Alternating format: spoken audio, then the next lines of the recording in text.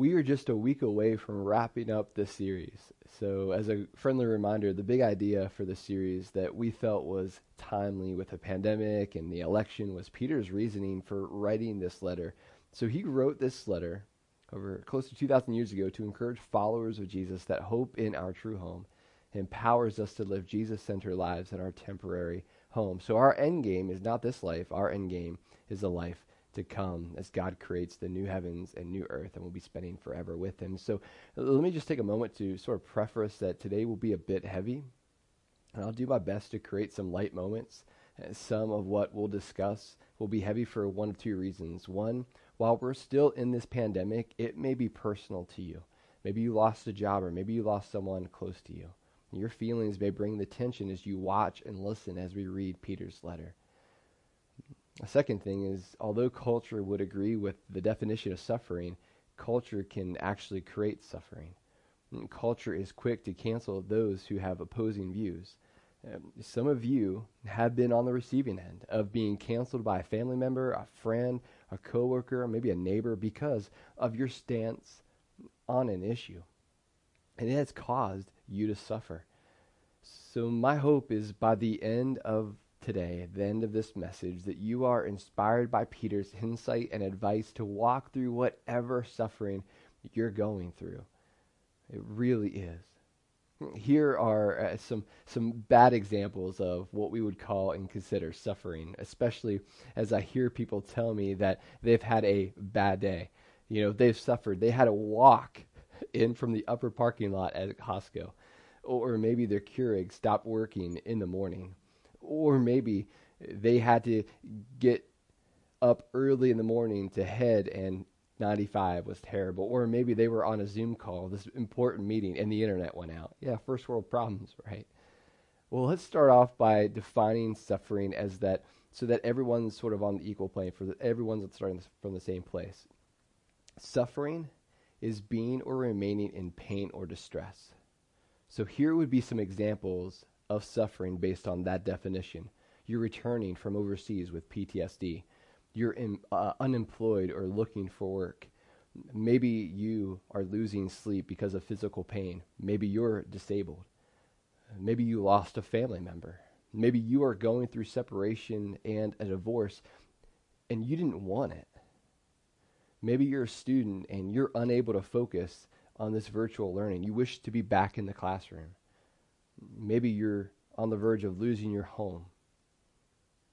Kids we know around this area are being abused and even at times kidnapped.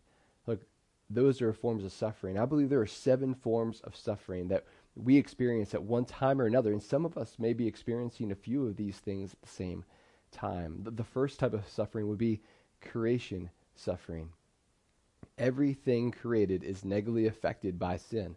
That's why we have natural disasters, disease, death.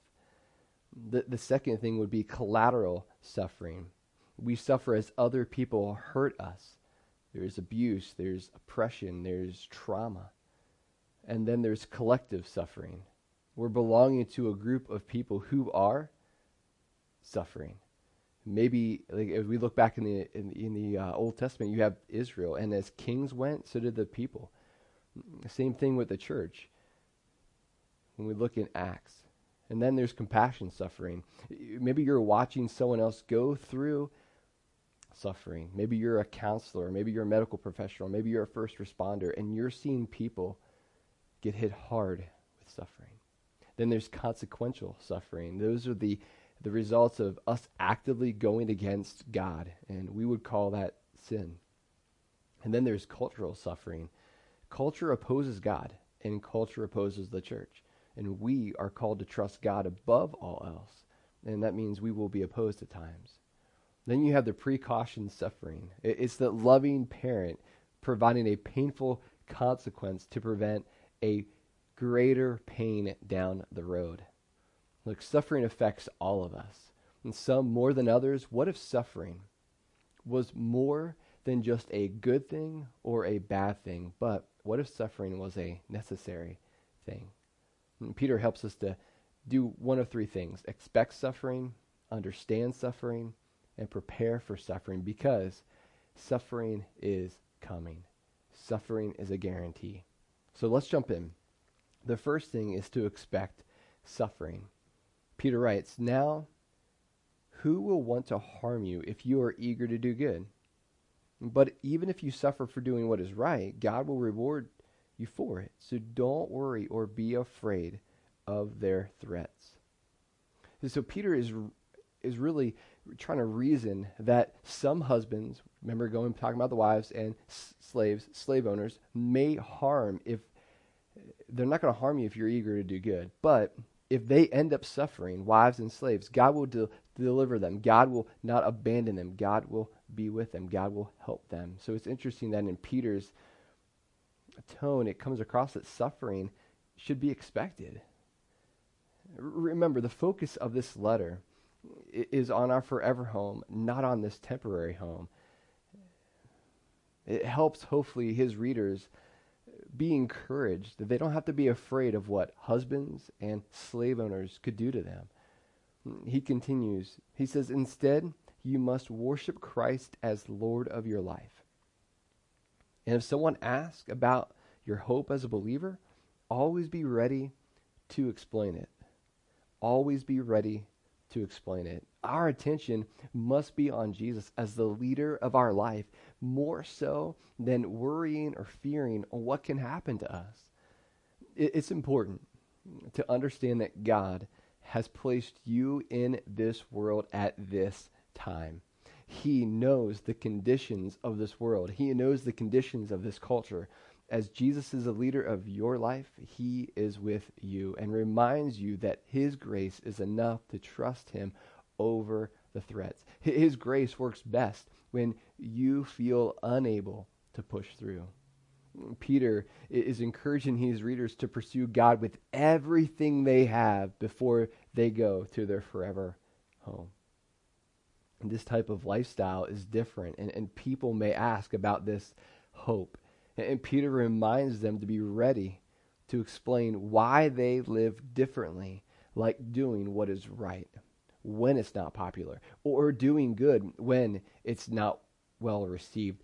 Basically, the question is, how are you able to trust in Christ when life is not going the way that you want it to go, or you're praying for it to go? Jenny and I, we've had people ask us when we went through the adoption process. I suppose we label it under maybe the creation suffering category. I was counseling those questioning because of their infertility. They would come in and they were questioning their faith. And we were honest in our struggle, and we told them that we dealt with doubt, but yet we had peace through the struggle. And we explained that we were convinced that it was Jesus giving us the peace to push through and trust him through each step. Our hope was that God was providing a glimpse of what a renewed heaven and earth would look like as he was doing something with our suffering. It was not going to waste as he opened up an opportunity for us to adopt. And can I tell you, we would never take that back. Peter continues, "But do this in a gentle and respectful way. Keep your conscience clear. Then if people speak against you, they will be ashamed when they see what a good life you live because you belong to Christ. Remember, it is better to suffer for doing good, if that is what God wants, than to suffer for doing wrong." There are examples of Christians doing things that went against the Roman culture, but they did it. And they did it in a way that it wasn't overbearing, it wasn't arrogant. Augustine, who was an early church leader, he talked about what it was like living in the Roman Empire, and that his mom had this winsome and gentle approach to her unbelieving husband. And eventually this quiet and winsome approach won her husband over and eventually won Augustine over. Jenny and I, it's been interesting talking with our neighbors. Our neighbors have said to us on several occasions that they know where we stand by how we conduct our lives, and they said, "You guys are just quiet people. You live quiet lives." And this has opened up opportunities for us to share what we believe. Look, our conscience is so important to how we respond to suffering. The word conscience in here, it means to know. See, our conscience is like a window that lets in the light of truth. As Christians, God's truth. See, all truth is God's truth. Some of us allowing truth to come through that's different than God's truth. Our conscience relies on the knowledge of truth. See, notice Peter says to keep your conscience clear. See, when your window is dirty, it makes it harder for the light knowledge to come through. And it's up to us to keep it clear. We have to keep it clean. See, we keep it clean by reading the Bible, by praying, by allowing other believers to speak into our lives, and by doing what he says. So how does a clear conscience help when we're suffering? I believe in a couple ways. One, it provides us courage. Provides us courage to do what's right and recognize that God is in control for our good, even when it doesn't make sense. I also believe that it provides us peace within to face the suffering without. I believe it also removes fear of what others may say about us or do to us. See, God may allow us to suffer even when we're doing good. And this is the tension. This really is the tension with Christianity. As we become more and more post-Christian in America, our culture will accuse us and lie about us unfairly. Culture's truth is at times in conflict with God's truth. And as we follow Jesus, we do not create problems. Please don't miss this. We reveal them. So this leads us to understand suffering. So Peter's like, hey, expect it. And the second thing is to understand it. So Peter provides us a great example of someone who suffered unjustly and still remained faithful to God. And I think we all know who that person is. Christ suffered for our sins once for all time. He never sinned, but he died for sinners to bring you safely home to God. He suffered physical death, but he was raised to life in the Spirit. Wow. Jesus died for our sins. He died for your sins. He died for my sins, not his own sins, because he didn't have any sin. The worst thing happened to the best person so that guilty people could become forgiven people. It's only through Jesus' suffering that you and I have access to new life. He continues. So then, since Christ suffered physical pain, you must arm yourselves with the same attitude he had and be ready to suffer too. For if you have suffered physically for Christ, you have finished with sin. You won't spend the rest of your lives chasing your own desires, but you will be anxious to do the will of God. It's interesting how Peter addresses this with his readers. Obviously, there was suffering happening, or he wouldn't have brought it up. So we'd assume Peter would handle it maybe with a little more sympathy, right? But he seems to go, hey, it kind of expected. I love what Paul David Tripp writes. He says, sympathy is the appropriate response to suffering, but danger there is too much focus on suffering has the potential to magnify its impact on the way you think about yourself, God, and your suffering. Paul David Tripp in his book Suffering is right on cue. It's important to remind ourselves that suffering isn't our identity. Our identity is in Christ. We approach suffering like Jesus did. God allowing us to suffer is not a burden we carry alone. He provides us the strength to go through it. He provides you the strength to go through it. He provides me the strength to go through it. There's always a purpose behind suffering. We may not always know why, but we know that he is doing what is best for us. We do not live on why, we live on how. We don't live on why, we live on how.